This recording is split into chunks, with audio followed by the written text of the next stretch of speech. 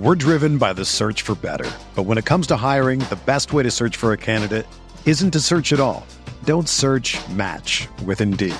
Indeed is your matching and hiring platform with over 350 million global monthly visitors, according to Indeed data, and a matching engine that helps you find quality candidates fast.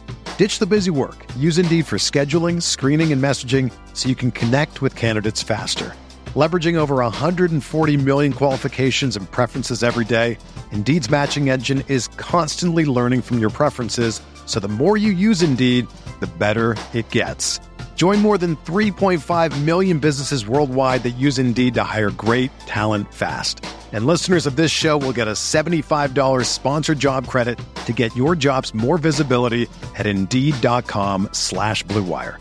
Just go to Indeed.com/Blue Wire right now and support our show by saying that you heard about Indeed on this podcast. That's Indeed.com/Blue Wire.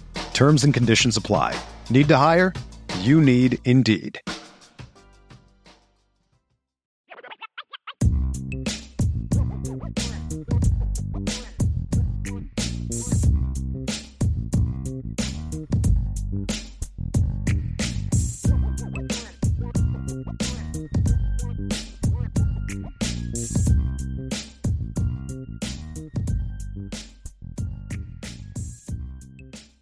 What up, sports fans? Welcome to another edition of the Irish Breakdown Podcast. I'm Vince D'Addario, that guy's Brian Driscoll, and we are right back at it again for another 1 o'clock show, 1 o'clock-ish show, and that's just always fun. Today is a fun one because we talked about in previous shows, hold on. Back up. The schedule for today is there's Irish Breakdown. It's such a busy day that Vince feels we got to just dive right in. Yeah, it's I know. It's a crazy day. So Irish Breakdown is going to be all over the place over the next few days. But today specifically, of course, we got our show today. We're going to talk freshmen. Then, of course, at 6 o'clock, we've got IB Nation Sports Talk with Sean Stiers. So he's going to be doing his thing from 6 to 7. And then you get an hour break. He's talking about Vegas being down on Notre Dame again. It's going to be an interesting show. Yes. Okay. Yes. Going with odds. Kind of like how they had the, Notre Dame, what was it, like 7.5, 8.5 wins last year? It's like that was the easiest money I've ever made. Let's just put it that way. And that, so he's going to talk about sports odds and stuff like that. And then at 8 o'clock, IB will be back for the commitment announcement of Cam Williams, and Brian and Ryan will break down that commitment and, wherever he's going to go. Yep, wherever he's going to go. And what that means to Notre Dame, positive or negative. And so that'll be a fun one as well. Feel good. So, okay, I'll let you say it. So I never know where that line is, so I just stay off of it completely. But normally we try to toe it a little bit better, but like this one is so, him and other Notre Dame commits are like, okay, guys, you're leaving like no suspense whatsoever. You can't blame us for this one. You can't blame us for Fair this enough. One. So 3 shows today.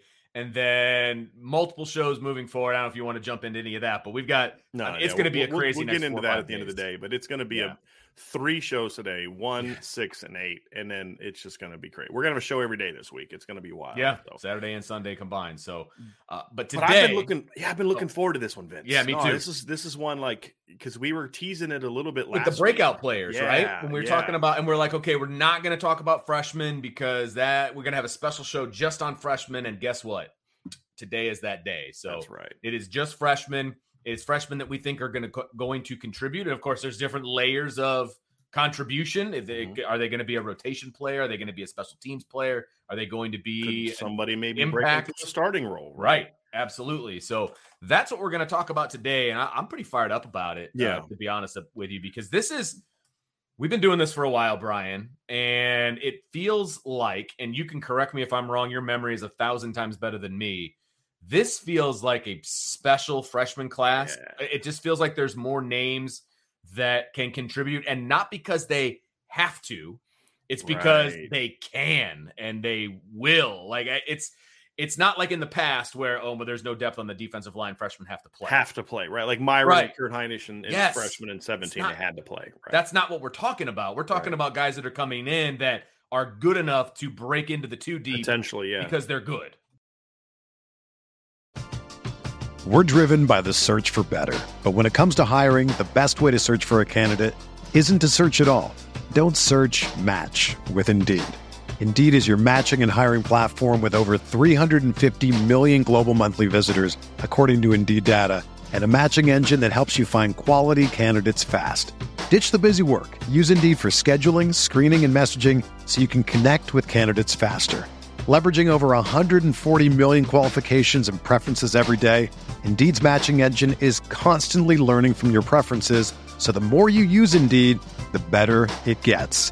Join more than 3.5 million businesses worldwide that use Indeed to hire great talent fast. And listeners of this show will get a $75 sponsored job credit to get your jobs more visibility at Indeed.com/Blue Wire. Just go to Indeed.com/Blue Wire right now and support our show by saying that you heard about Indeed on this podcast. That's Indeed.com/Blue Wire.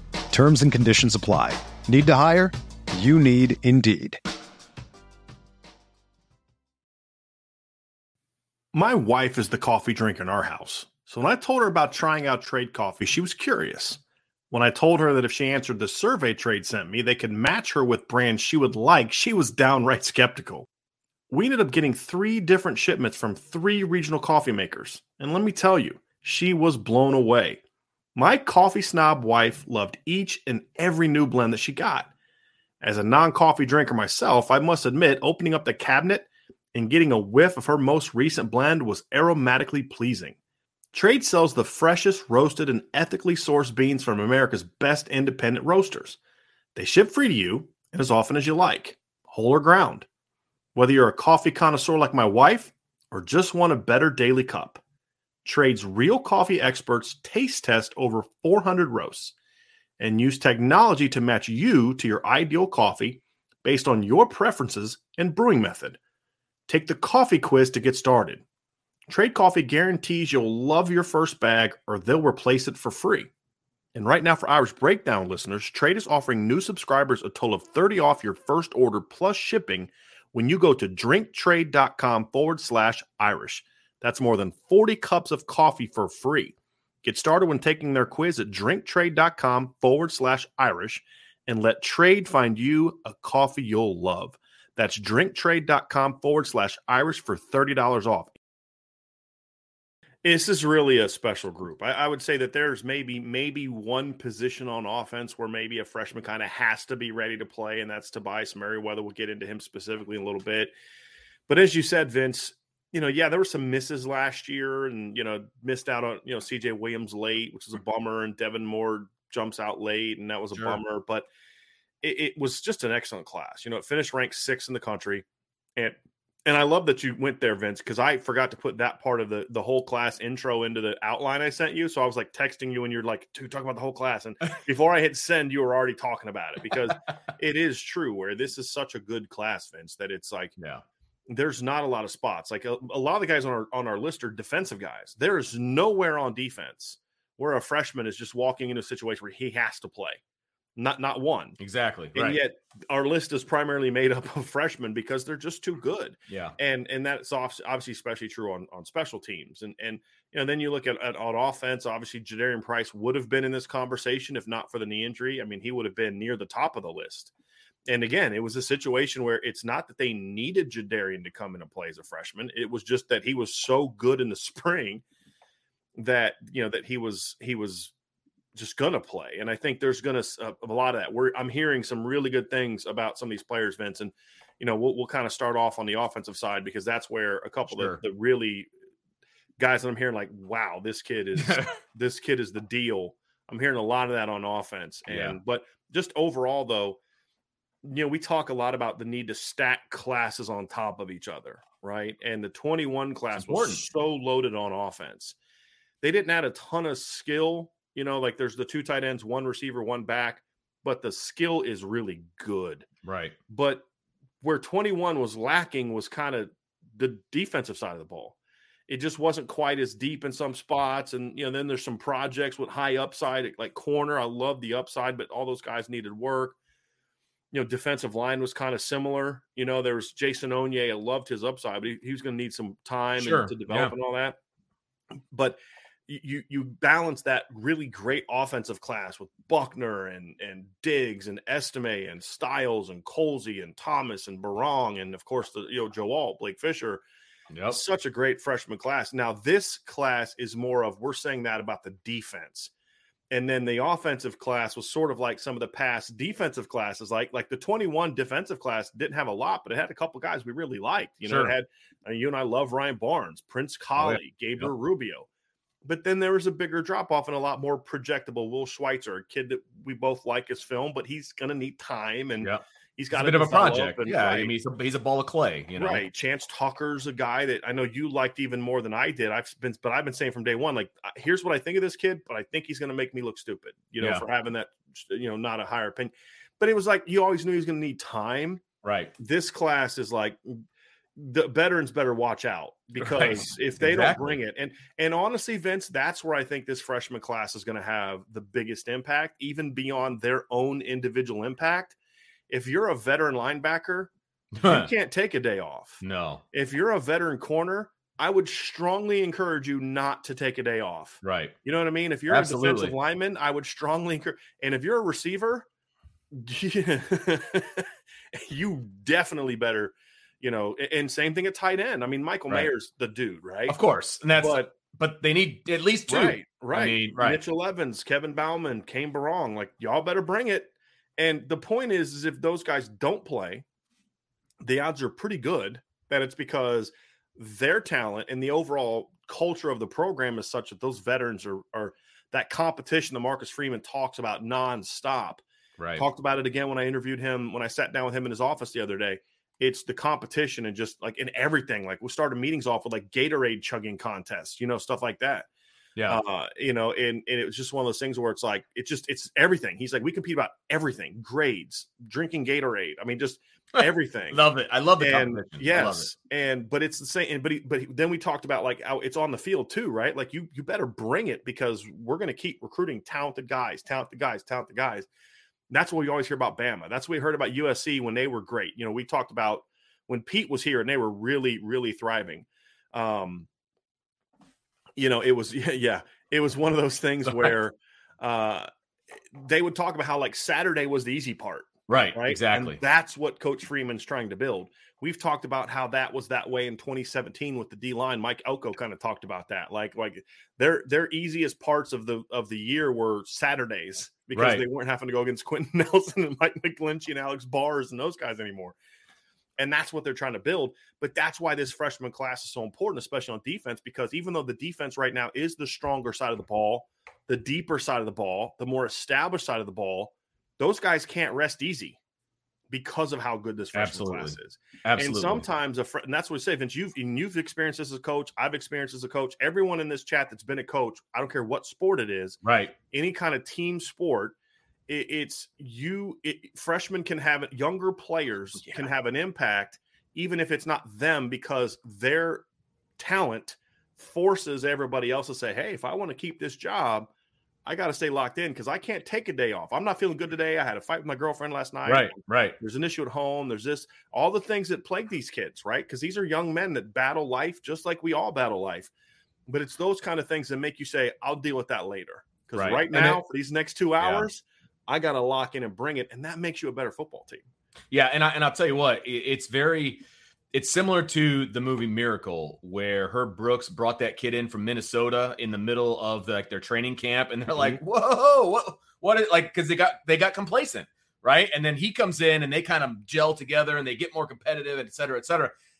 I see that every year when I bring new guys up to the varsity at the high school level, even right. Mm-hmm. And the guys that have been there, they're like, okay, that kid's not taking my spot. Right. This is my spot. And it ups the level of competition. And I love that. And that's kind of similar to what you were talking about. And if you, like you said, if you're a coach, you've seen it a million times. If you're a player, you've definitely seen it. A transfer kid comes in. Oh, coach thinks that we need this guy. Well, I'm here and I'm going to make sure that we don't need that guy. You know what I mean? It's very similar to that. Right. And there's a ton of talent in this freshman class that's coming in. And if the players didn't know it before June, whatever, they're getting to know it here pretty quickly. And it's only going to amp up the competition. And if it doesn't amp up the competition for some of these veterans, they're going to lose playing time. Plain and simple. One thing that I have heard that I think is important, and I'm still trying to gather more intel about, who we're hearing. And that's why this show isn't about, well, here's who we're hearing is going to play. Cause I'm still gathering that. It's still early in the summer, Vince. I mean, we'll have more as we kind of get into mid-July and things like that. But one of the things I have heard, and I was talking to the parent of a freshman yesterday. Okay. And he was talking about, how the coaches are really encouraging the freshman class to push and to work and not settle for sitting on the bench and those kind of things. But he said what they really liked was the fact that the veterans were still very welcoming. It's like there's not that looking over your shoulder and then treating that young kid like poorly which is the mark of a team with a bad culture. And that is when I start hearing things like that, Vince, it's like, they're shunning this freshman because they don't want him to take the spot of their buddy. That's the mark of an unhealthy football culture. That's a bunch of individuals. Correct. That care more about their feelings than winning games. Because most teams like, hey, that's my boy, but this cat can help us win. We got to play him. Exactly. Right. Yep. And that's the mark of a healthy culture. And so that's what we're hearing so far is that the veterans are taking these young guys, coaching them up. Hey, correcting this.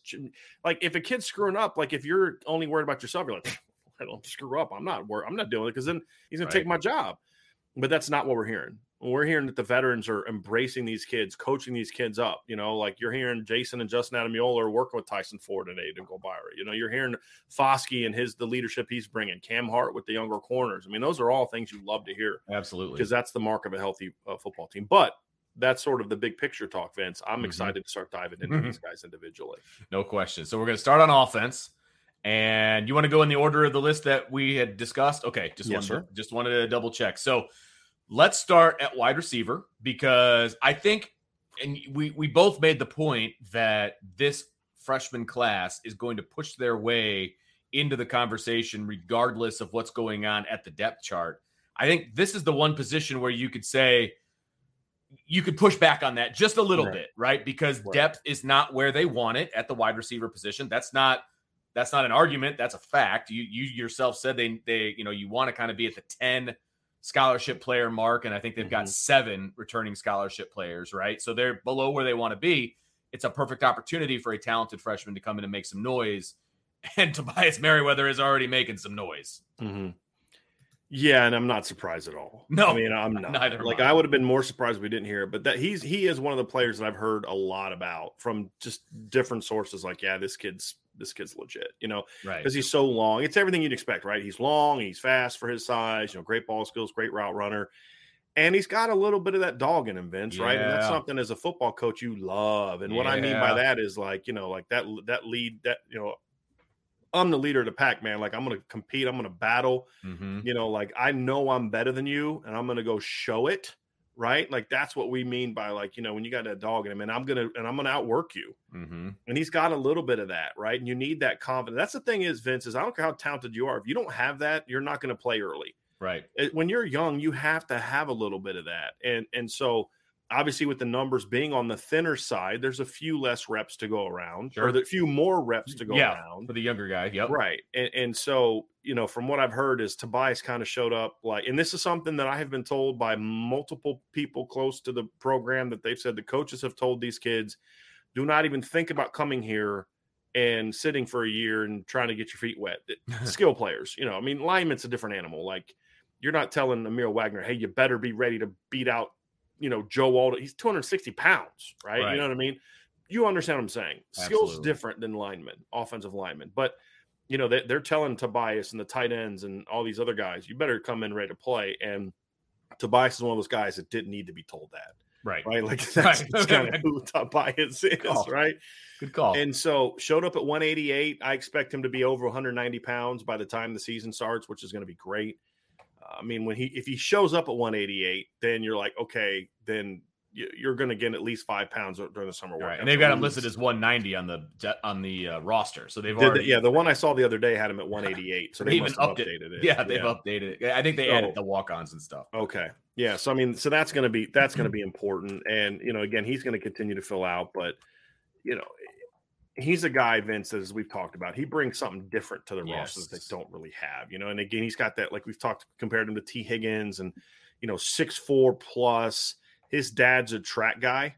Mm-hmm. His dad's a track coach. And, Tobias, I think last year as a junior on the same day won the 1, 2, and 4 in state championships. He won at least a couple of them this year, but he was battling a hamstring injury, which tells you a lot that he won a state championship in track while dealing with a hamstring issue. Average, and he's just that long strider type of kid.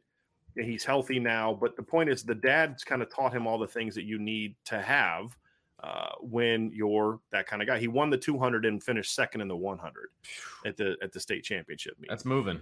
Yeah, that's pretty good. That's moving. Pretty good. And I don't think he competed in the 400 because of the hamstring. Yeah, because of the hamstring. Doing 3 races is tough. Yeah, in any track meet, I can tell you that from experience. Yeah, and he kind of did that. He kind of did that all. Like he didn't do as much of the 400 as a senior as he did as a junior. I think a lot of it had to do with the hamstring. And I'm sure, depending on what the rest of his team looked like, they were trying to get him in the relays as well. Right. You know what I mean? So like that's a lot. That's a lot of stuff to do in the meet. So the point is, he's going to be in great shape. Yeah. Right. He's going to be. Track athletes. I feel like football players tend to either be super tightly wound or really flexible. I think Tobias is more on the really flexible side. He's more of a football player that also does track, and his dad's.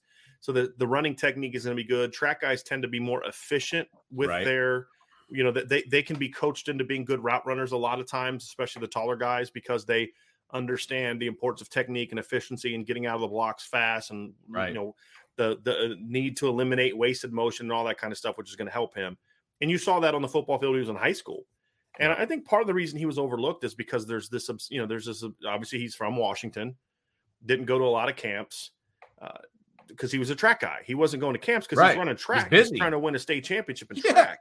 Right. And then, of course, his junior year, there's the COVID stuff, so he couldn't do that summer. He did some of it a little bit, but it was all like regional because of COVID things and all that type of stuff. So I think that kind of tamped down. And he played in a system that just didn't give him the ball enough, to be honest with you. Right. But an extremely talented player and a guy that Notre Dame people are excited about. And the thing too, Vince, is he does 2 things, right? Number one, he can play to the field and have a chance to, with him and Deion Colsey or him and Jaden Thomas, there's an opportunity to have a bigger alignment. Sure. He can kind of play to the field. He's got that route running ability. He's got he can run crossers and drags as well as the vertical oriented routes. He's got enough wiggle. I mean, you saw in the high school film, he can make guys miss for a big guy. I mean, he's not going to look like Reggie Bush, but he can make people miss. So he can throw a screen to him. Right. You can throw a screen to him and do some different things with him. But he also has, especially if he's over 190 by the time the season starts, there's the potential for him to really also make an impact in that boundary stuff. And that's where I'm told he's playing right now. That's the boundary. That's where I would want him to be. Yeah. To be honest with you. Yeah. And it's because of that size and, but the concern with the boundary is, freshman who's like a $180, in high school, like, can he handle the physical press coverage and all that? But, that's the thing that I've heard. Yeah. That's where the 190 plus impacts events. Well, and I will also say, if this was this time last year, I would have more worry about a young kid learning technique about how to get off the line of scrimmage than I do now. I mean, I'm not trying to beat a dead horse here, but it's just a simple fact. Yeah. I have a lot more faith in the teaching that is going on when it comes to press coverage and technique than I have in the past. And Chancey Stuckey's going to teach him how to do it. And Tobias comes in with, that's the one thing Ryan and I were talking about the other day is he's a very advanced football player. Right. I mean, I joked with you one time. I think I sent you a tweet during the season and I said, it was a clip of Tobias just shaking a kid at the line of scrimmage. And I was like, this is the best route technique press release technique I've seen from it. Do you remember that now? Mm-hmm. This is the best press technique I've seen from a Notre Dame receiver all year. Right. And it was a clip of him in a high school football game on a Friday night. And so he comes with a good baseline. And then you add on to top of that, Vince, the fact that we think Coach Stuckey's going to do it. He's going to have he's going to be a guy that right away you're like, okay, this guy's got a chance. And he is going to help us learn ultimately about Deion Colsey. There you go. Yep, absolutely. Because Deion's going to be like, okay, this dude's bringing it. Let me match that. And if that happens, then this is going to be really fun. And I like that 1-2 punch over there if they can make that work, because I'm with you 100%. I think a lot of people have forgotten about Deion because he's a sophomore now, so it's time to move on from him. Yeah, we're done with him. Someone in the 2025 class. Yeah, exactly. I think a lot of people have forgotten about Deion, and I mean that seriously, because when a couple of times that he got an opportunity, he looked a little bit lost, but I don't put that on him. Right. And he has an amazing opportunity only as a sophomore to come in and prove a lot of people wrong because they're already thinking about Tobias Merriweather taking his spot, et cetera, et cetera. He may,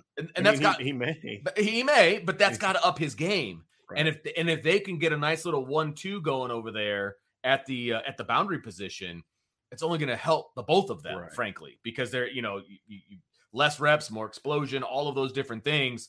If they can both provide solid time at that boundary position, that's going to make this group that much better. Yeah. That's the interesting thing, Vince, is that Deion Colzie dynamic. Because if they both step up, then this receiving core is going to be really, really, really special. Because like we know what Avery is going to be, right? As long as he's healthy, Avery's going to be steady Eddie. Last year, guy, 40 catches, 600 yards, 5 touchdowns, great slot production, right? You know at least the floor of what Braden Lindsey's going to be, sure, right? And then Lorenzo Styles, right? So that duo right there. If Braden doesn't step up, Lorenzo can easily slide outside to the X and Avery can be the Z. If Braden steps up, which you and I predict that he is going to have a breakout, then all of a sudden you can lose Lorenzo in the slot. You can use Lorenzo outside. You can use Braden outside. You can use Braden in the slot. You could put Lorenzo in the boundary at times. So I feel like really good about the field possibilities. Yeah. And then also if Tobias and Deion step up, when Joe Wilkins comes back, you can use him more to the field where I think he's better suited. I agree with that one. And then you also don't have to force Jaden Thomas into the boundary. And that opens. So all of a sudden the depth chart is starting to look really interesting. And then you can use guys in different packages. So I just love the idea of coming out 12 personnel once, Vince, where I've got Deion Colzie to one side. I've got Tobias Merriweather to the other side. I've got Michael Mayer and pick a tight end, like roll the dice, pick a tight end, and start feeling really good about your ability to just come run at people. Yeah. But then on the very next play, be like, we're going to throw down the field because we got these giants. I mean, you start having kind of flashbacks of what, Vince? Samardzija Stovall, right? Like those, Miles and Chase in 2018. You start feeling really good about those kind of things. Absolutely. My confidence level in the wide receivers grows as Tobias Merriweather and Deion Colzie, right? And Deion Colzie, absolutely. Yeah, 100% agree with that. Agree. So speaking of tight ends, I was going to say, you just, we've been doing this about a year and a half, man. The transitions are just smooth, baby. Speaking of tight end, we've got Eli Raritan, Holden Stays, and you mentioned it. If the guys that are on the roster already don't bring it, these guys are going to be like, okay. And they still might. Yeah. And that's how good this duo is. Absolutely. Some of the guys could play okay and still get beat out by these kids. And I'm not predicting, and this isn't like, we need to be careful about like the hype train of the freshman, right? And we pick apart the veteran and everything he does wrong. And then, well, this guy's going to beat him out. Well, what makes you say that? Well, this guy didn't do this. Well, that other guy hasn't had a chance to do that. We don't know what he's going to do, you know, because based on high school film, this kid is this, and now you're dogging him because of what he didn't do as a true freshman. And you're just going to assume this other. I hate that stuff, right? I hate the dismissing, and it's getting younger and younger and younger. Like now we're like, Tyler Buckner, he's done. Let's replace him with 24 quarterback. You know what I mean? Like done. Don't need really? Him. Yeah. Really? Same thing with Deion Colzie and all these other guys. So I don't want to get into that, but look, but we also have to call it like it is. And the reality is that Eli Raritan and Holden Stace, just God-given talent-wise, have as much, if not more talent than anybody else on the roster other than that dude named Michael Mayer. Right. Like, I think Kane Barong kind of can be in that option as sort of like the H-back kind of thing. I really like Kane's talent a lot. But when I look at Bauman and Mitchell Evans, who are, quality players, like these cats bring a little something different to the table. Yeah. Now, will we see that as freshmen? We don't know. And I still want to see. I don't want Eli Raritan to get rushed into this too much because he's coming back from the knee injury. Yeah, that's the biggest thing for me with him. But he was a dude. Like I was excited about him as a football player. You know what I mean? Watching his film and things like that. But then seeing his basketball highlights as well, it's like, okay, he's a tight end. Yeah. All right, like this kid is an athlete, and you don't hear that much when you're talking about straight up tight ends, right? Right.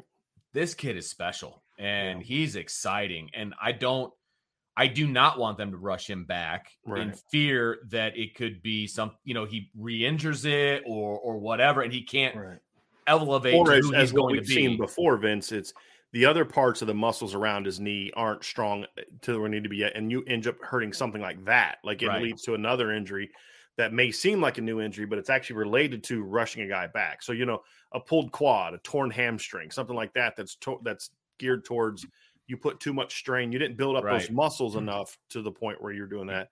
You're compensating, and then you get another injury, and it starts to compound on itself, and then and Notre Dame's been pretty good about that. Sure, I will say that. Like they've been, and they're deep at tight end. I feel like they're deep at tight end, so they don't need to rush him back. It's not a situation where, what do we do if we don't have it? Right. Yeah. Like Kane Barong, I was told, has been fully cleared, so he's back to full workouts. I think Kevin Bauman's he's still kind of recovering, but his injury wasn't as severe as we thought, so he's working in. Mitchell Evans is working in. Mayer, Holden Stace is healthy. So you're right, Vince. There's a lot of reps to go around, which means guys don't have to necessarily take 1,000,000 reps.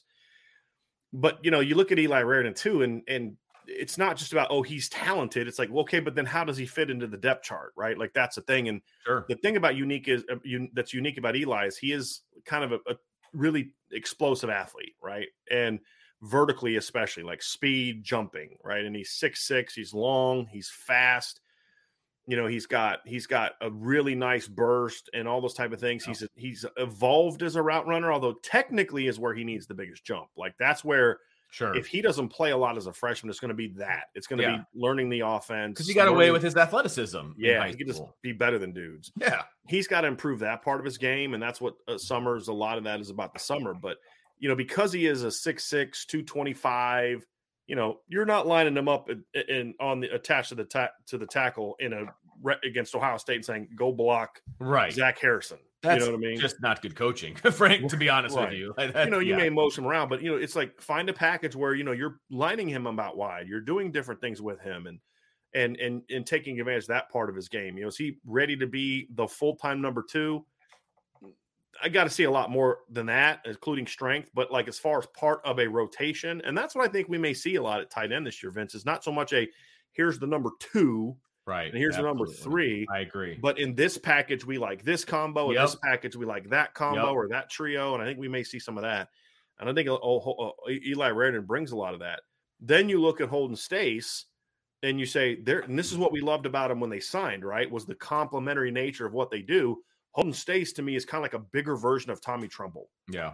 As far as the role, where you can actually line him up attached a little bit more. Maybe not as a true freshman. We'll see that. But you can motion him. You can do some H-back stuff.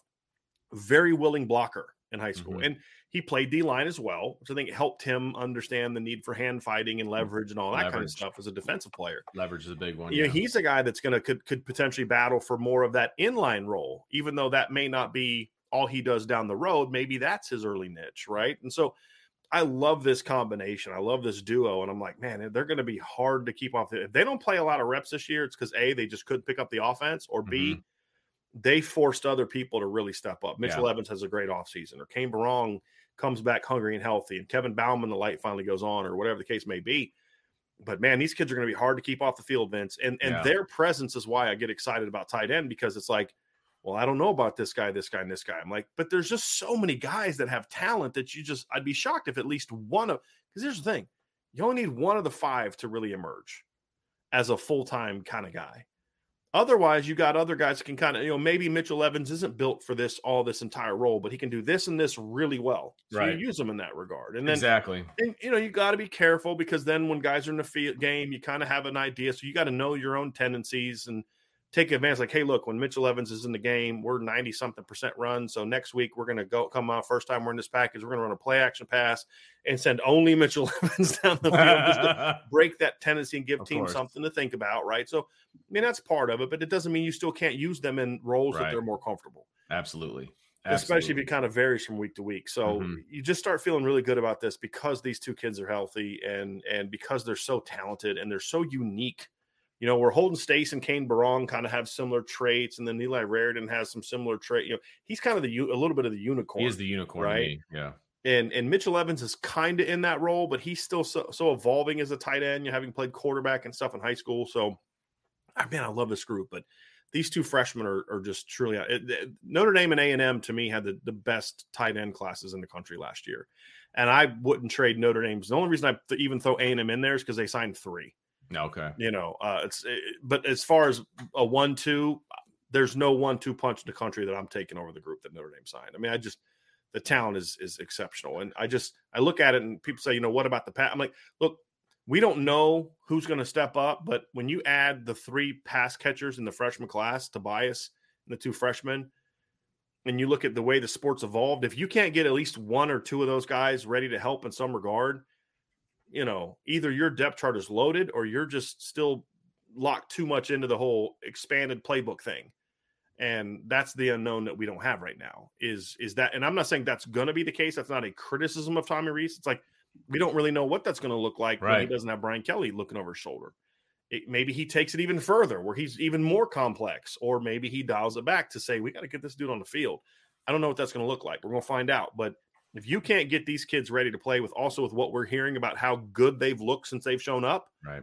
Then I think that's kind of a more of a you problem. It's shame on you is what that is. Exactly. Exactly. And one last thing about the tight ends, and I know this has literally nothing to do with their play on the field, but I don't care. It means something to me. Every scholarship tight end on the roster has a number in the 80s, except for Eli Raridan, who's number 9, and I dig it. I dig the single digit for the tight end, man. I'm a bit of a just saying. No, it's cool. I mean, it's one of those. I'm not saying you're wrong. It's a personal preference thing, right? Like, you dig that. I get that. I just have always been a little bit of a traditionalist when it comes to tight ends, and I also look at like who the best tight ends have been. I mean, obviously you've had some with single digits, right? Like Kyle Rudolph was number 9. That's been pretty big. But then, then I look at like Michael Mayer was, 87. Tyler Eifert was 80. You look at Derek Brown wasn't he 87, right? Yeah. Derek Brown was, I think, 87. Irv Smith was like 84. Oscar McBride was 80. What was Oscar? I think he was 80, right? I think he was 80. So a lot of them, so that's kind of just the era I grew up in. You know what I mean? No, I get it. It's like, tight ends to me still are 80s. And you look in the NFL, like George Kittle's 85. I mean, you still see in the NFL. So I still like the 80. And Holden Stace is 85, which I really dig for him. But it's just one of those personal, like, a lot of people say, I love Audrey Estime wearing number 7. I think it's a great number, but it's like, I don't know if I like a running back wearing number 7, right? Like, I know Leonard Fournette did it, but it just looks weird on a running back, Hey, Jerome Bettis made single digit look sexy. Yeah, but it was 6. That's different. It's just like, I'm saying, like, 7 has a unique, distinct look to it that, I just don't know if I love on a running back. Because I thought that when Leonard Fournette wore it. You know what I mean? Like, it just was like Jerome Bettis, though. That's a different. I mean, that's a whole because of the shape. Shape, exactly. It's not the single digit. Like, I think 1 looks good on a running back. I think 2 when Dexter Williams wore 2. I thought that looked sweet. I think 3, 4, 5. I mean, 5. Reggie Bush wearing number 5. It's just 7. It's John Elway, man. It's the Elway curse for you. Maybe but think about it. 7 is the most unique looking number from 1 to 9. It's the most unique looking number because it's got a slant. Yes, exactly. Everything else is either straight or has some kind of curve to it, right? So again, that's why I just think it looks different. But but 9 is acceptable for me though for a tight end. It's acceptable to me. I just I'm old school. I like him in the 80s. But at the end of the day, Vince, you know me. I'm like, what number do you think the tight end should wear? Whatever the heck he wants. Yeah, as long as the number's available. As long as he makes plays and the number's available, I don't care. I will never forget. I was in high school. I had a very gruffy defensive coordinator, and I was playing safety. And we played very poorly against a team. Actually, we played poorly against South Bend Riley. It's the school that I coach at now. And they had a tight end who was number 90. And he brutalized us. Like, they just kept throwing to him over and over. And I don't know, for whatever reason, we weren't covering him, that kind of thing. The next day in practice, he was screaming, yelling, 90 is an eligible number, everybody. Right. Like, it was hilarious. Right. That's what I think about every time I think of eligible numbers and all this different stuff.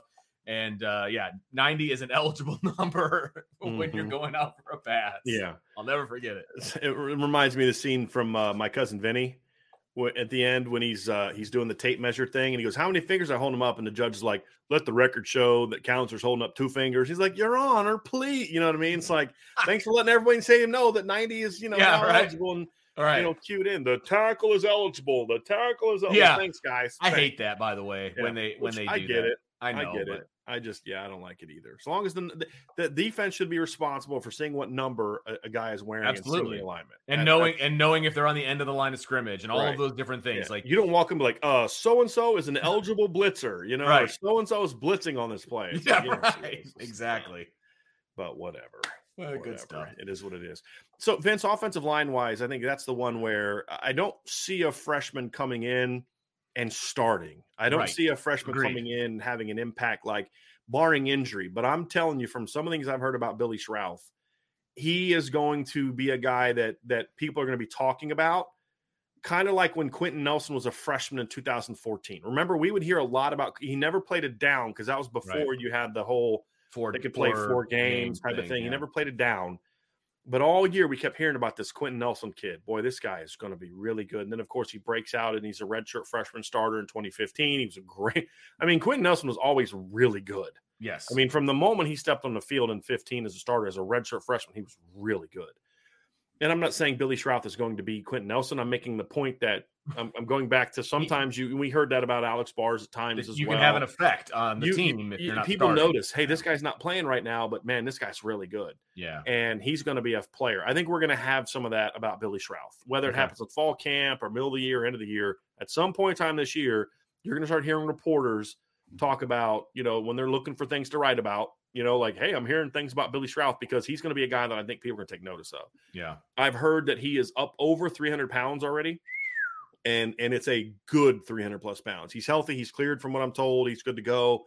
He's been in workouts, I'm told. Again, I don't know if that's 100% true. I'm just telling you what I've been told.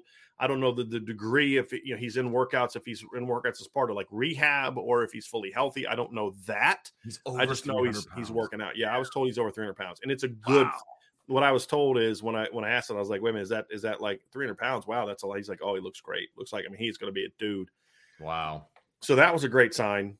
But, and I've heard he's looking really good in the workouts he is doing. So there's a lot of excitement about what Billy Schrauth is going to bring to the table. Where's he going to play? Guard, center? I think that's still to be determined.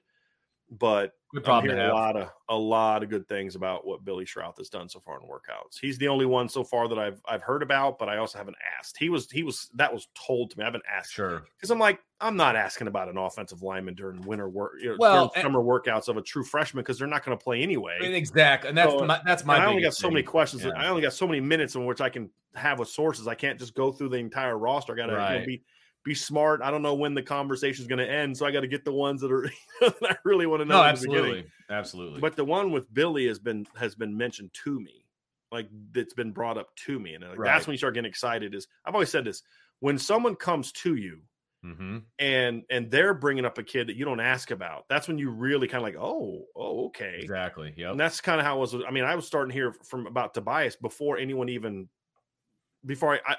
asked about freshmen. That's the thing is like that was being told to me, like Jaden Mickey and Junior Tuihalamaka in the spring.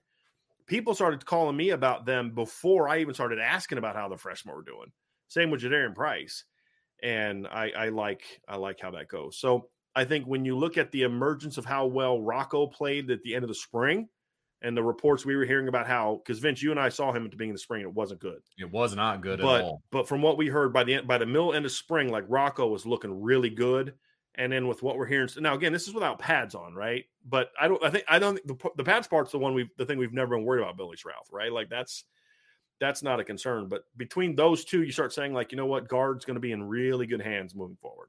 I love that, and because again, both guards are going to be gone after this year, right? I mean, that's the reality of it. So it's going to be good. But I think that Billy Schrauth is going to be a guy that you're starting to hear a lot about as the season goes on. I'm not worried about it right now because, barring injury, he's not playing right now. I mean, you've got Patterson, Lug, Kristofic, Rocco. There's plenty of dudes there. This is more about like kind of looking to the future when a couple of those guys for sure are going to be gone after the 2022 season. So again, the numbers are on offense are not deep now that Jadarian Price is out, but the guys that we are hearing about have a chance to really be impact players this year. So let's jump over to the defensive side of the ball because I think, like you said, we've kind of hit the offensive guys. The defensive side of the ball, there's more names involved here for sure. So let's start in the back. It's a bigger class. Yeah, that's a good point. Yeah. That's a really good point. We'll start in the back. Because real quick, Vince, because Notre Dame signed 1, 2, 3. We didn't talk about Jabron Payne because I just haven't heard anything, and I don't want to spend too much time on him until we find out how he looks and all that. But you signed 1 quarterback, 2 running backs, 1 receiver, and 2 tight ends. That's 6 guys. I mean, the other 5 signees were linemen. which we don't talk a lot about. So they're just the numbers on offense just aren't going to be. Yeah, there's just not a lot there. Defensively, there's a little different story. Right. So let's talk defense. We'll start in the back. We'll work our way up. So we'll start in the defensive backfield. The first kid we're going to talk about is Jaden Mickey. Obviously he was an early enrollee. We had an opportunity to get our eyes on him when we were at practice. The coaches have been raving about him. Mm-hmm. I mean, all of the criteria that you outlined. Yeah, exactly. Players rave about him. This kid brings something special to the defensive backfield for Notre Dame from a confidence standpoint, from a playmaker standpoint, all of the above. He is forcing himself into the conversation when it comes to playing, serious minutes, frankly, on defense. And I love that attitude from a guy on defense, because the position that he plays, you're going to get beat. Mm-hmm. I mean, you're going to get beat, period. And it's how he doesn't care, man. He'll get beat. And while he's getting beat, he'll talk trash to you, and I don't mean that in a negative way. I mean that in a positive way. He's extremely confident. He has a one-track mind. He will forget about the last play, whether it was good or bad. He will continue on doing his thing, which is at a very high level. And so I'm super excited about Jaden Mickey and what he brings to the table, man. When other players start talking about a guy, whether it's, man, this kid's going to be good, or, man, this guy drives me crazy. Because when an offensive player starts talking about how a defensive player drives him crazy, it's usually because that guy's getting in him. It's like he's getting in his grill, he's getting in his face, he's stopping him. Nobody hates a defensive player that they dominate. They love that. They love defensive players and they dominate. You know what I mean? Right. And it's a good thing. It's like, man, this guy just he works. You could beat him one snap and it's like it didn't even happen. Like he's got that.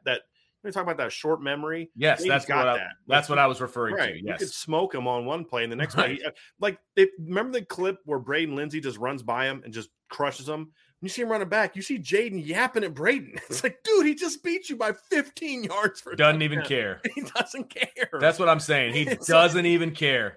Like, hey, you got this one. Don't care. It's not that he's not bothered that he got beat. That's not what we're talking. It's just more of like, you better enjoy that because you're never doing that again. It's that's what we mean. It's like when we say don't care, it's like it just doesn't get him down. It doesn't affect him the next play. If anything, he's going to be locked in. He's going to be ticked. He's going to make sure, hey, you're not going to beat me on that double move again. And that's what he's telling him. We talked about that with Kyle Hamilton as a freshman. Remember during fall camp of his freshman year, we would say, like, there was one time where Kyron Williams just torched him on a corner route. Yes. And then like a week later, you're like, he's locking down every corner route out there because he's like, I'm not getting beat like that again. And, and that's what you kind of look for is like guys are going to get beat, but you don't want something to happen constantly. Right. And I think that's the thing that I look at with Jaden Mickey is he's got that short memory and short memory means I'm not worried about getting beat. You still need to think about the play because why did you get beat? What was your coverage technique? Did you blow your coverage? Did you not read the route properly? Did you bite for this move? Did you, whatever you did, you got to learn from that. When we talk about not letting it bother you, it's more referring to, you just don't let it get you down. Gary Gray, perfect example. Gary Gray could not get over the big plays he gave up against Michigan in 2011, and it just ruined his career. And he just couldn't get over it. And other guys, Kavari Russell is a lot like Jaden Mickey reminds me so much of Kavari because that's what we heard about Kavari, just nonstop. Just like I just had this vision of Kavari like talking trash in his sleep. Like if you're his roommate, it had to be like horrible. Like he's just like, you're just talking in sleep. And when Kavari would get beat, okay, fine. You're not going to do that again. I'm going to come right back at you. Exactly. Jaden's got a lot of that swagger that Kavari had and similar body type, similar athleticism. There's like a lot of similarities between him and Kavari. And what did Kavari do as a true freshman? He started on a team that played for a championship. I don't know if Jaden's going to have that ability just because of the returning depth, but he's a kid, Vince, that he can help you two spots. He can play field and he can play in the slot. Yeah, nickel. And so technically Clarence Lewis is the boundary, but if Jaden Mickey's your second best corner, clearly you can either move him to the boundary or you can move Cam to the boundary and you can have Jaden be your field. But this is a kid that's going to play. As long as he stays healthy, Jaden Mickey's going to play. The question is where and how much, but he's going to play. Right. I'm actually pretty confident in Treat Bracey as a slot. And I've heard some really good things about the spring he had as a slot, about the confidence level the coaches have. He really emerged this spring from a leadership standpoint, from a playmaking standpoint, from a consistency standpoint. That's always been the big thing with Tariq Bracey. He'll look like, I remember Florida State game, in 2018 as a true freshman and just locking down Florida State. I mean, they just kept trying to run deep routes on him, and he just was like running with them. You know, I remember how good he was against Georgia in 2019. I mean, he was really good against Georgia. Yeah. And then you look at how bad he was against like Virginia later in the year. You know, just it's the consistency for Tariq has always been the issue. Yep. So that was a good thing to hear. So I don't know how much slot action is going to be there for Jaden, but you know, I think it's a role where he could do it, but he's going to be hard to keep off the field. And if he doesn't play this year, because there's already a lot of faith in him with the coaches, if he doesn't play, it means Clarence Lewis had a really good offseason. Again, which is fun. It's great. I don't care who plays. I just want the guy that can help you go win a championship. I want the best guy on the field. I don't care who it is, to be honest. Jaden Mickey, he's at least going to play special teams a lot, but he's going to play this year. There's what capacity, what volume, that remains to be seen. The rotation, is he starting? But he's too good to keep off the field. And you know, you look at the freshman class in general. Benjamin Morrison is obviously still kind of new at this. He didn't have the spring. Heard a lot of good things about his size, his athleticism. He was moving around. You know, but obviously people know that I was very high on him coming out of high school. And you know, will he be able to help as a freshman? I hope so. I think he needs to. But at the very least, you know, get on special teams and then eventually maybe work your way into the rotation. But you know, cornerback play for these freshmen is not going to be as easy as people think on the field, because there are guys like Ryan Barnes and Philip Riley and Chance Tucker that are also battling with Clarence Lewis and Tariq Bracy for playing time. But this freshman class, Vince, is going to be really, really hard to keep off the field in so many ways, and corner's no different. Like I said, at the very least, Jaden Mickey's on special teams against Ohio State. How much will he play at receive corner? I don't know. But it's not – if he doesn't play against Ohio State, I'd be a little surprised. But it won't be very long until he's out there playing more and more and more as a cornerback. He's just too good and too confident and too productive to me not to be on the field, in my opinion. Absolutely. And this is the first time that I can remember for a while that we are talking about 5 or 6 different corners with the opportunity to play meaningful minutes for Notre Dame, depending on how things shake out. And that's exciting to me all by itself, to be honest with you, just based on the depth issues and the issues that Notre Dame has had at corner and from a depth perspective. And we're talking like 6 guys who we think can play for Notre Dame. And that's, to me, that's exciting. You know what I mean? Mm-hmm. And again, I don't care who it is. I don't care who wins out. I don't have a dog in the fight, to be honest with you. My dog is already the best corner on the campus, so it's all good. I'm excited to see who actually does beat who out and gets on the field for that playing time, because that means that they won that battle. And that's the important thing. The competition level has risen at corner at Notre Dame, and that part excites me. Exactly. And we're going to talk a lot about corners over the next week in a lot of different ways, so buckle up. But the 2 they got coming in right now are going to be really good. Absolutely. Really, really good players. No question about it. So, Brian, we know that the linebacker class of 22 was fantastic. Number 1 linebacker class in the country. Yay, nay, yay. I think you said that. I think so, yeah. You know, Ohio State is in the conversation. I personally like Notre Dame's better. But Ohio State's was in the conversation. Like if somebody said I said this all. If somebody wants to tell me that Ohio State's better, I'll say, okay, I think it's Notre Dame, but all right, cool. You know what I mean? Right. Like it's not like somebody says, well, I think so-and-so's, are you kidding me? Like their number 3 guy isn't even as good as Notre Dame's. Like their number 1 guy is not as good as Notre Dame number 3 guy.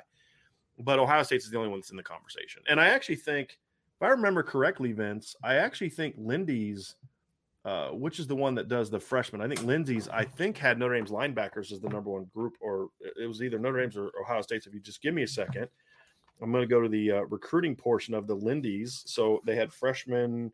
Yeah, Lindy's had Notre Dame's linebacking core ahead of Ohio State's. Now, they did not have Sonny Styles listed there, so I don't know if they listed him as a defensive back. Yeah, the defensive back. But or not. But obviously he's a guy that's in there. But again, I still take Notre Dame's 4 over Ohio State's 3, even with Sonny Styles. Yeah. So more of the story, it's really good. Yeah, more so of the story. Good that they've already moved Josh Burnham to defensive end. Correct. Yes. I mean, yeah. Right. Absolutely. So we're talking about the number 1 linebacker, linebacking core in the country coming in. If we're not talking about them potentially having an effect on the linebacking core at Notre Dame, that would be silly, right? So number one guy, at least for me, I don't want to speak for Brian. The number one guy for me with an opportunity is Junior Tuihalamaka. Yeah. I look, as a whole, this linebacker class is going to play this year. They're going to play. I'll be shocked if at least 3 of them aren't starting on special teams, like right away, like within the first month of the season. Absolutely. If not right away. Nolan Ziegler is going to be a special teams animal. He's going to be a faster version of Bo Bauer. Yes. Like as a special teams guy. That's what he's going to be right away. I've heard, and we've told us in the spring, and I've heard it still this summer, he doesn't run with the linebackers in sprints because he just smokes them. I mean, he just kills them. There. Right. And they actually have him running with, like, I've been told, like DBs and receivers and stuff. That's how fast Nolan Ziegler is. To the point where, like, you know, there's been jokes about, hey, man, if we need a receiver this year, you know, let's go get that kid. And he's not a receiver, but like he's 6'4" and he's really fast. Yeah. He's going to be a starter on special teams, barring injury. That's just going to be the case. I'll be shocked if Junior Tuihalamaka is not starting on some special teams. Agreed. I'll be floored if Jalen Snead's not playing a lot on special teams. And so that, and then I'd throw Josh Burnham into that as well. I'm going to have Josh Burnham potentially working in there as well. And it's not because I just want to throw all the freshmen on special teams. It's like, these are your biggest, most athletic guys you have on the roster. Right. Why would you not use them? Right. Outside of Marist. Right. Like, these guys are going to earn that playing time. And these guys aren't 5-year players. Right. To me. Right. So if they're not going to be 5-year players. Nolan's the only one, maybe. Right. Maybe because of the Notre Dame connection and all that. But no, these guys are 5-year players. Don't put them on the sidelines because you think they're going to be 5-year players and waste a year of eligibility. Right. That's you put them so they can have an impact on your team. And in game 1 at Ohio State, this is going to be the most cliche thing I say all day. You know, special teams is a third of the game, and you need to win that aspect of it. If you want to win that game, put your best on the field. Those guys would be considered part of that group. Whether you're a world-class athlete or a podcaster like me, we all understand the importance of mental and physical well-being and proper recovery for top-notch performance. That's why I'm excited that Unified Healing is sponsoring this podcast. Unified Healing is a new and super innovative global network of wellness centers powered by Energy Enhancement System, or EE System. If you haven't heard of the EE System, you'll want to listen up. This technology promotes wellness, deep relaxation, purification, and rejuvenation. At hundreds of locations across the globe, access to a center is easy and affordable. Interested in experiencing the EE System technology for yourself? Go to unifiedhealing.com/bluewire to learn more and find a center near you. That's unifydhealing.com/bluewire. No material or testimonials on the Unified Healing website are intended to be viewed as medical advice or a substitute for professional medical advice, diagnosis, or treatment. Always seek the advice of your physician or other qualified healthcare provider with any questions you may have regarding a medical condition or treatment and before undertaking a new healthcare regimen, including EE System. You ready? Showtime. On May 3rd, summer starts with The Fall Guy. Let's do it later. Let's drink a spicy margarita. Make some bad decisions. Yes. Audiences are falling in love with the most entertaining film of the year. Fall Guy. Fall Guy? Fall Guy. That's what the poster said. See Ryan Gosling and Emily Blunt in the movie critics say exists to make you happy. Trying to make it out? Nope. Because I don't either. It's not what I'm into right now. What are you into? Talking. Yeah. The Fall Guy. Only in theaters May 3rd. Rated PG-13. I think for me, there's 2 mistakes you can make when it comes to special teams, Vince, and it's relative to this conversation. The reason I want to mention it. Okay. One is that you don't play kids on special teams who would be starters to save a year of eligibility. Like, you can't give lip service to how important special teams is, but then say, well, we're not going to play a kid who should be a starter because we don't want to lose a year of eligibility. Right. As long as the kid's physically capable of playing, right? So I don't like that. Then the flip side is you just throw a lot of young guys out there who are talented, right, that you can't get on the field on defense or offense and say, well, we'll just put them on special teams. You've got a balance of, we got to find the best guys for the special teams. And we think they will be. At least 2 to 3 of them will be that. So it's not like you're just, well, yeah, this guy may be better, but, you know, he's a walk-on and all this. We want to get the scholarship kid out there. No, if the walk-on is better at that role, then play the walk-on. If the senior linebacker is better in that role, than play. But that's also why I think the special teams is going to be so good. I start thinking about all the guys running down on kickoff, and I'm like, Osita Ekwonu. I start thinking about Maris. I start thinking about, Bo Bauer. I start thinking about Jack Kaiser, Ramon Henderson, Xavier Watts. Yeah, it's weird. Ramon Henderson, Xavier Watts, Ryan Barnes. You start throwing the Jaden Mickey, Benjamin Morrison, then the freshman linebackers. You're like, man.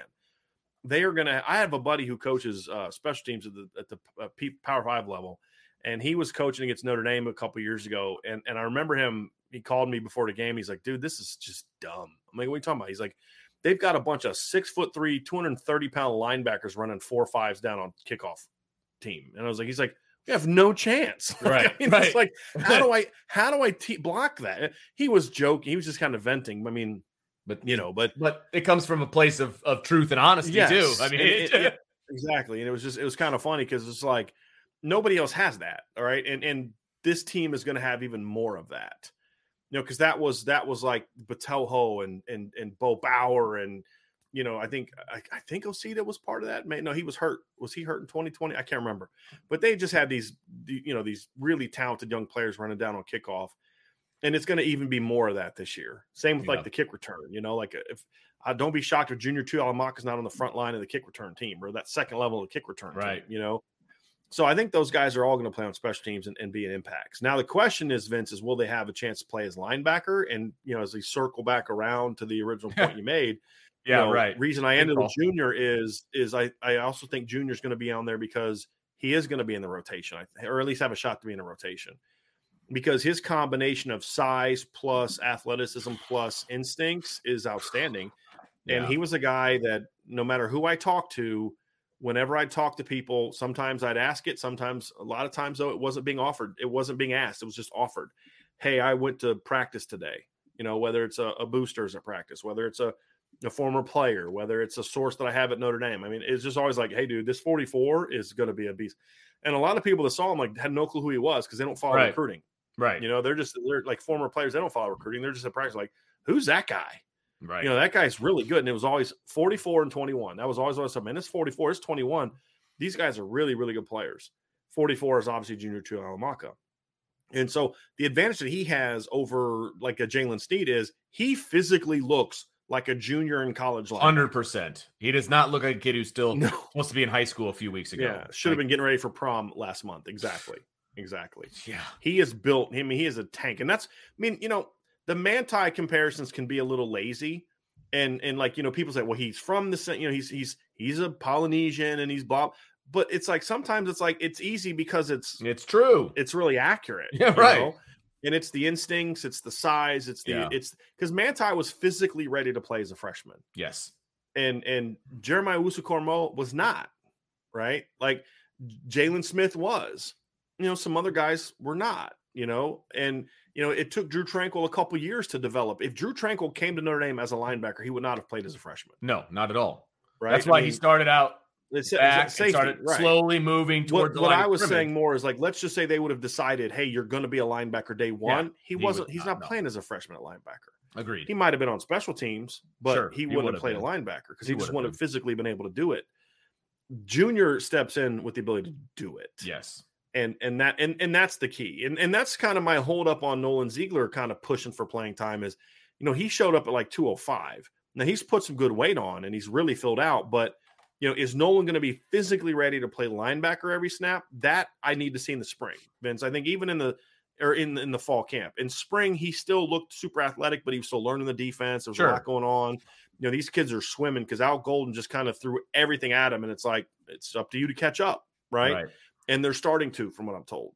Junior picked it up pretty quickly. The thing about Nolan is, got to remember, Nolan was a receiver and a rover in high school. Right. He wasn't an inside. He didn't play a ton of inside linebacker. It's a completely different eye discipline for a guy. Absolutely. And then, of course, in high school, they just kind of let him go make plays. Now it's about being within the structure of the defense. And, I'm told that he's coming along, but that's going to be the big thing for him at linebacker. And then, of course, you've got Maris Luafau and Prince Kali ahead of you, which makes a challenge too. So that makes it a little bit difficult, but there's a little bit more of a clean path there at Mike. Yes. For Junior to beat people out. I mean, not even like, obviously if injuries happen, but either, he only has to beat one of JD Bertrand and Bo Bauer out to be because they're going to play two Mikes. Absolutely. Right? They have for several years now. I think 2018 was the last time they just played one guy exclusively at Mike, and that was Tavon Coney. 19 they rotated, 20 they rotated, 21 they rotated, and this year they'll rotate. That's just kind of what they believe in. Now, one guy may dominate the reps, but two guys are going to play. Right. And so he only has to beat out one. And as I've said before, I'm not in that group of people that wants to write off JD Bertrand. I think JD Bertrand was a good player last year. Not a great player, good player. But moving him to Mike projects even better for him. I agree completely. But if he gets hurt or there's any slippage at all, Junior's a good enough player to say, I got this, right? I got this. So it's going to have to keep those veterans on their toes. It really is.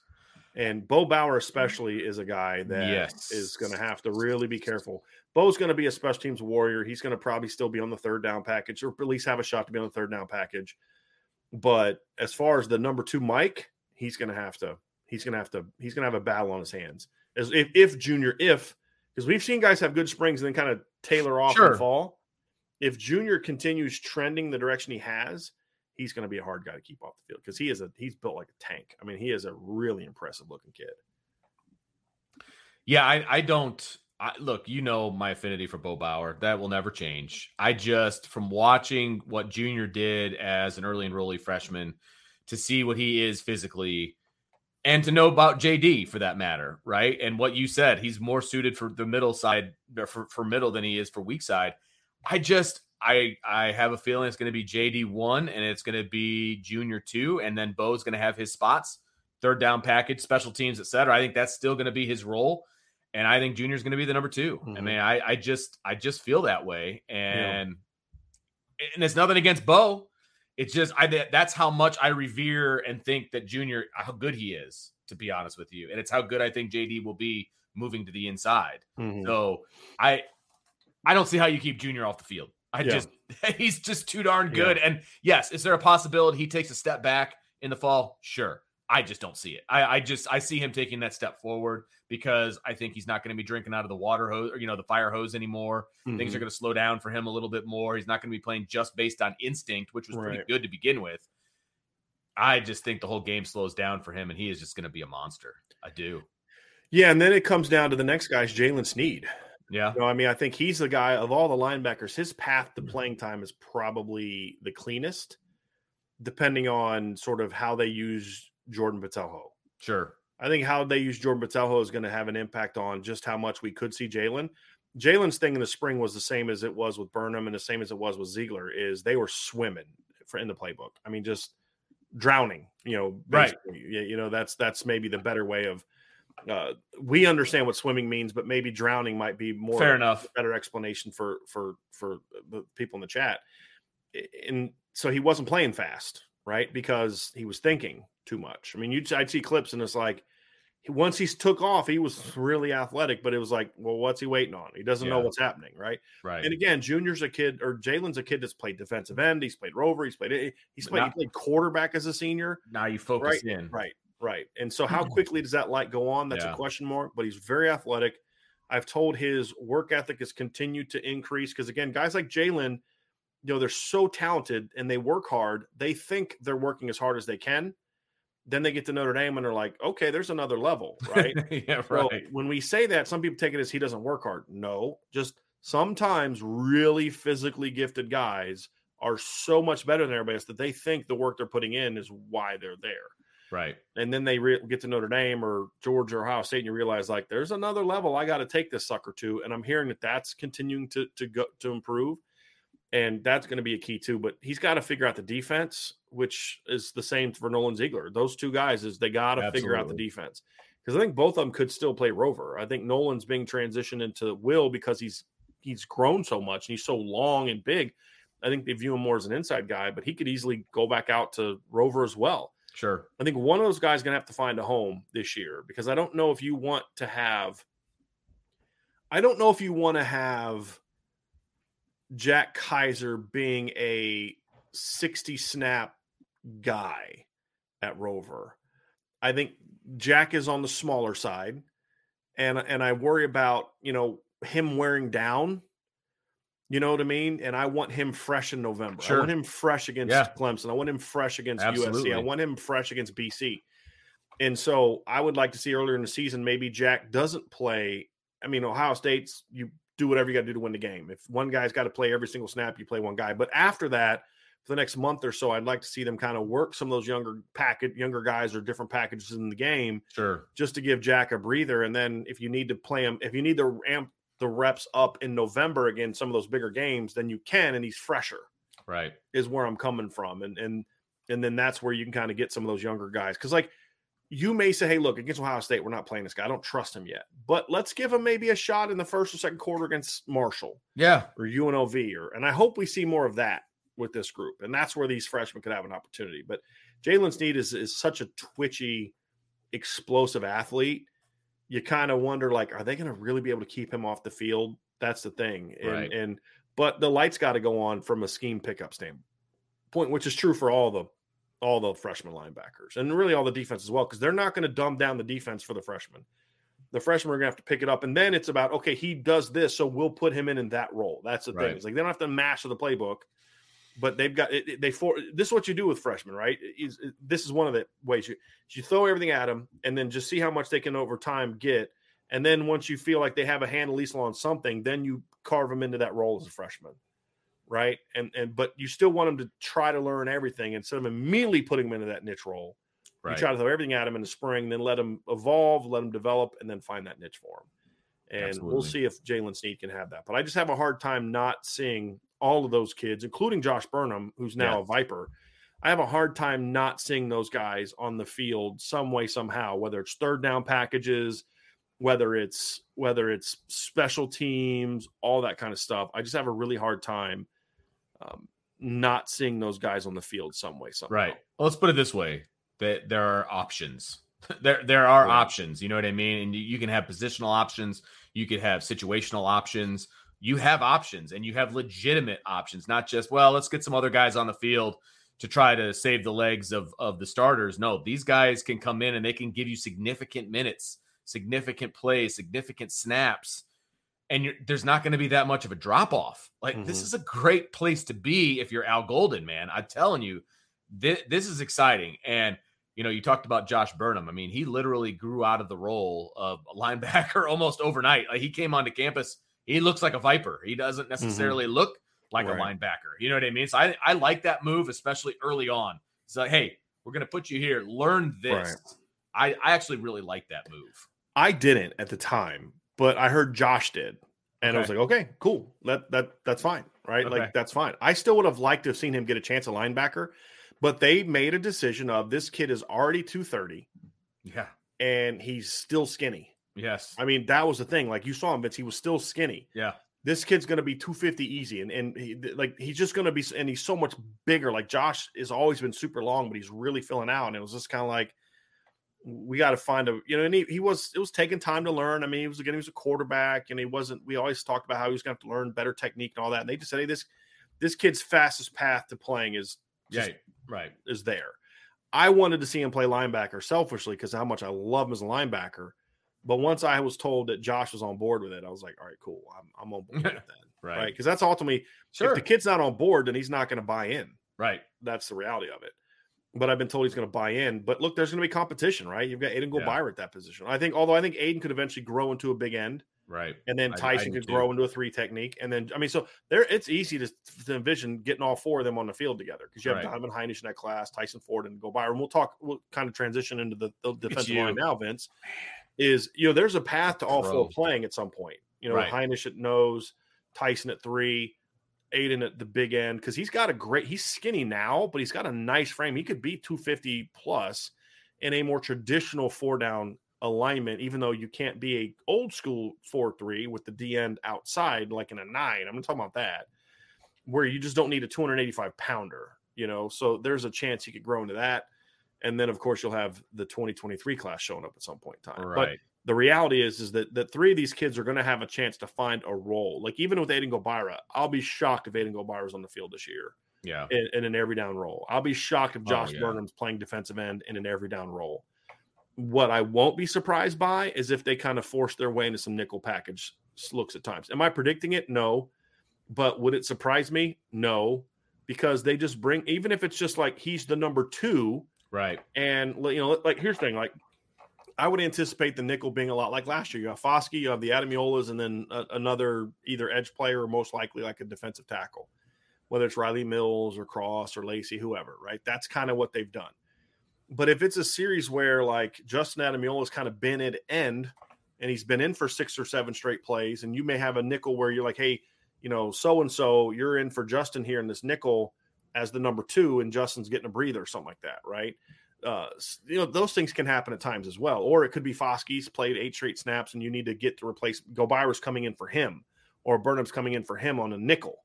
You get what I'm saying, Vince? Right. So yeah, I could see something like that happening, but it's because where they are is they're really explosive athletes, but they're still guys that are 225, 230 pounds that need to build up their bodies before they're really ready to take that full-time role.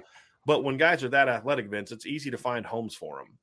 Find somewhere for them to be able to play, and that's going to be what I want to see from that group is providing sort of that impact to what they're doing. Absolutely, and I think Tyson Ford is a kid who physically looks ready to play. Yes, right? That's a big boy, but he doesn't have to. You know what I mean? Like they've got depth at those positions right now. Now, if he forces his way in, then so be it. Like, okay, that sounds great.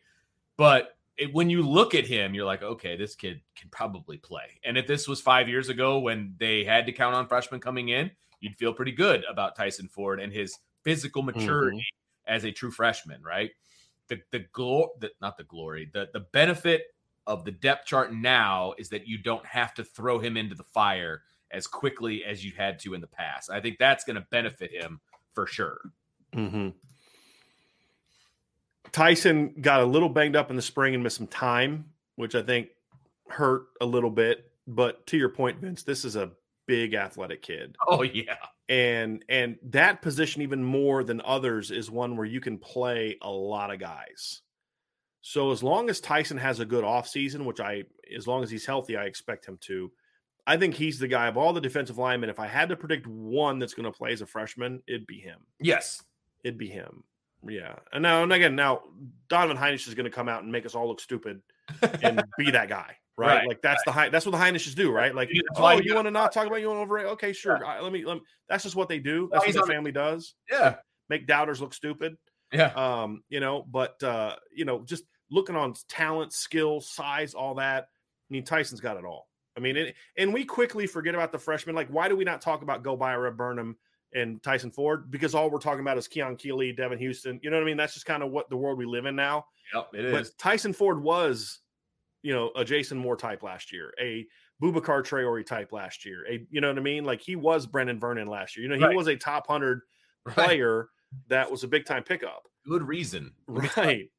And he's going to have a chance to help. And, and as long as, and this is a question for all freshmen, as long as he puts in the work, as long as he stays confident in himself, which again is an issue for freshmen. Sure. And as long as he takes to coaching, again, this is for all freshmen, but especially for a kid of Tyson's talent.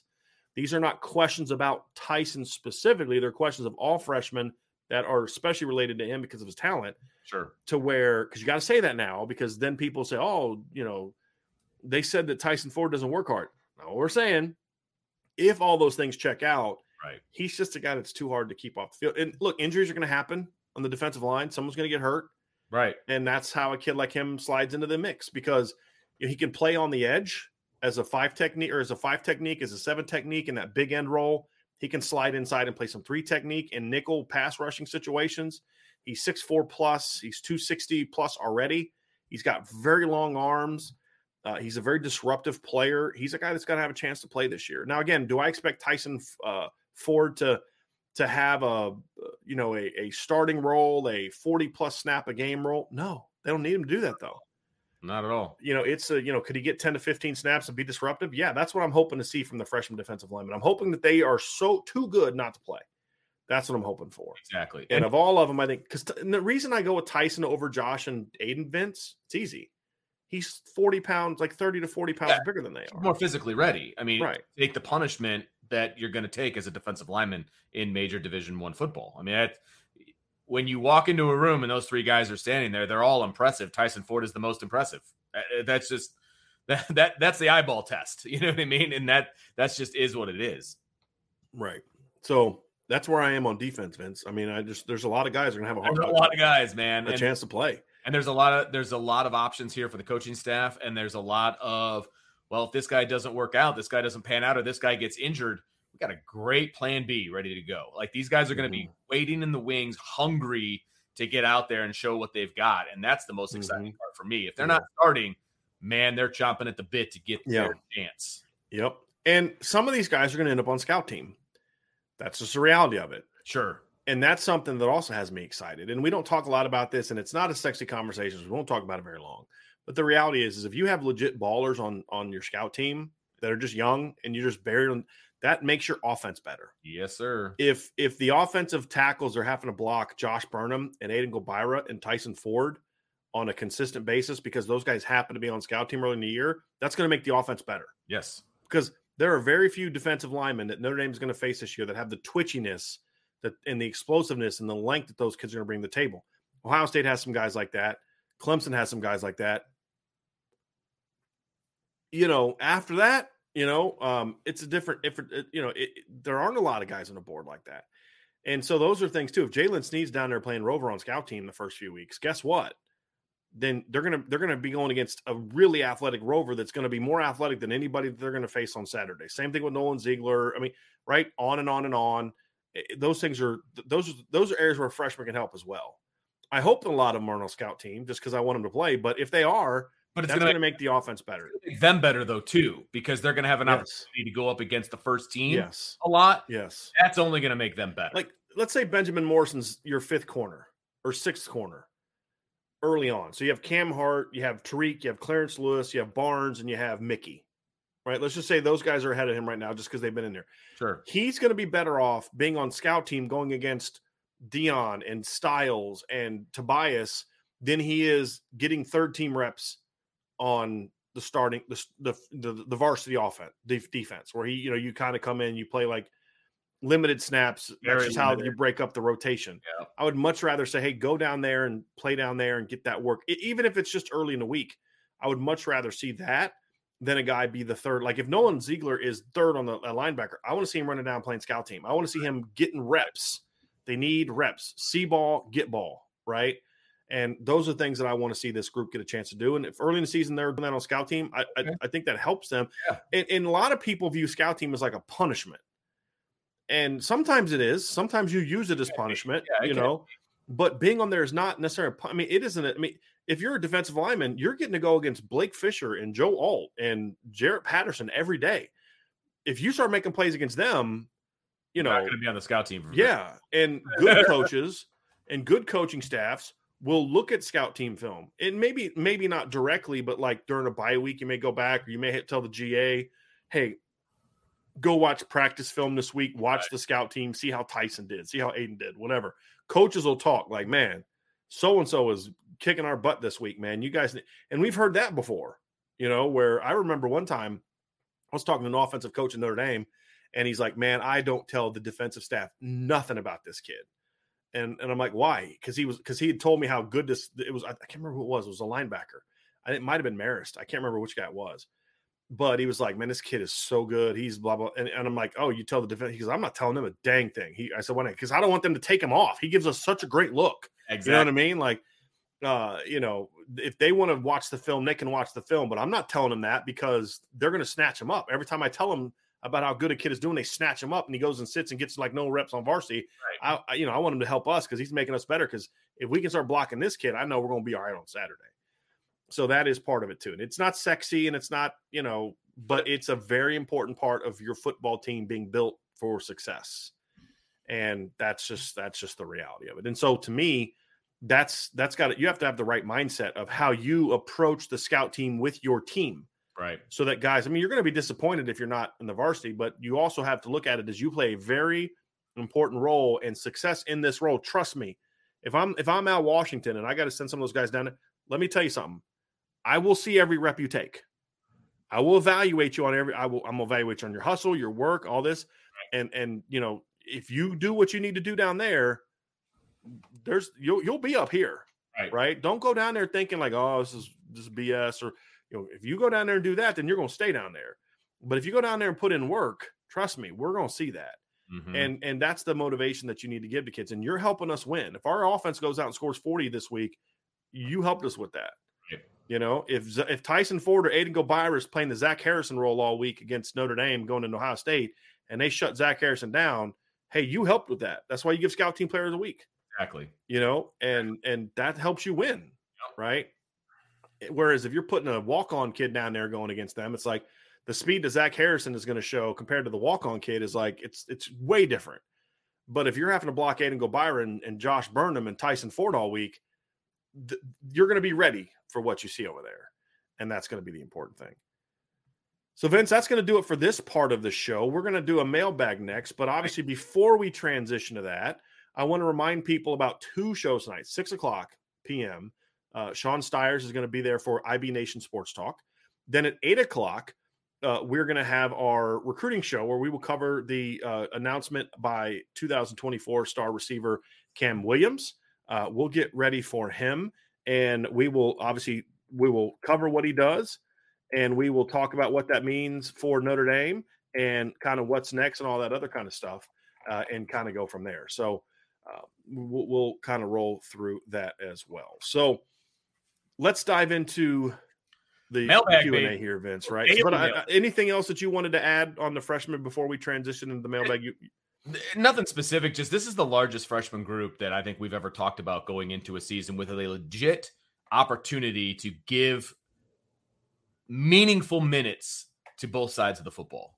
Mm-hmm. And that's what gets me excited about this group, right? And again, it's not because they need to, it's because they will. You know what I mean? Because they're that good. That's what excites me about this group. One of the things I love about college football is you kind of have to reshape your team every year based on guys that have left, new guys coming in. I love that about college football. That's my favorite because I love the building of the foundations and all these different things. The coaches got to be licking their chops, man. That's what I'll say. Coaches have got to be super excited about this group coming in because not only do they have a ton of talent, but they're going to push the guys that are already on the roster. Right. That's more than you could ask for. That's great.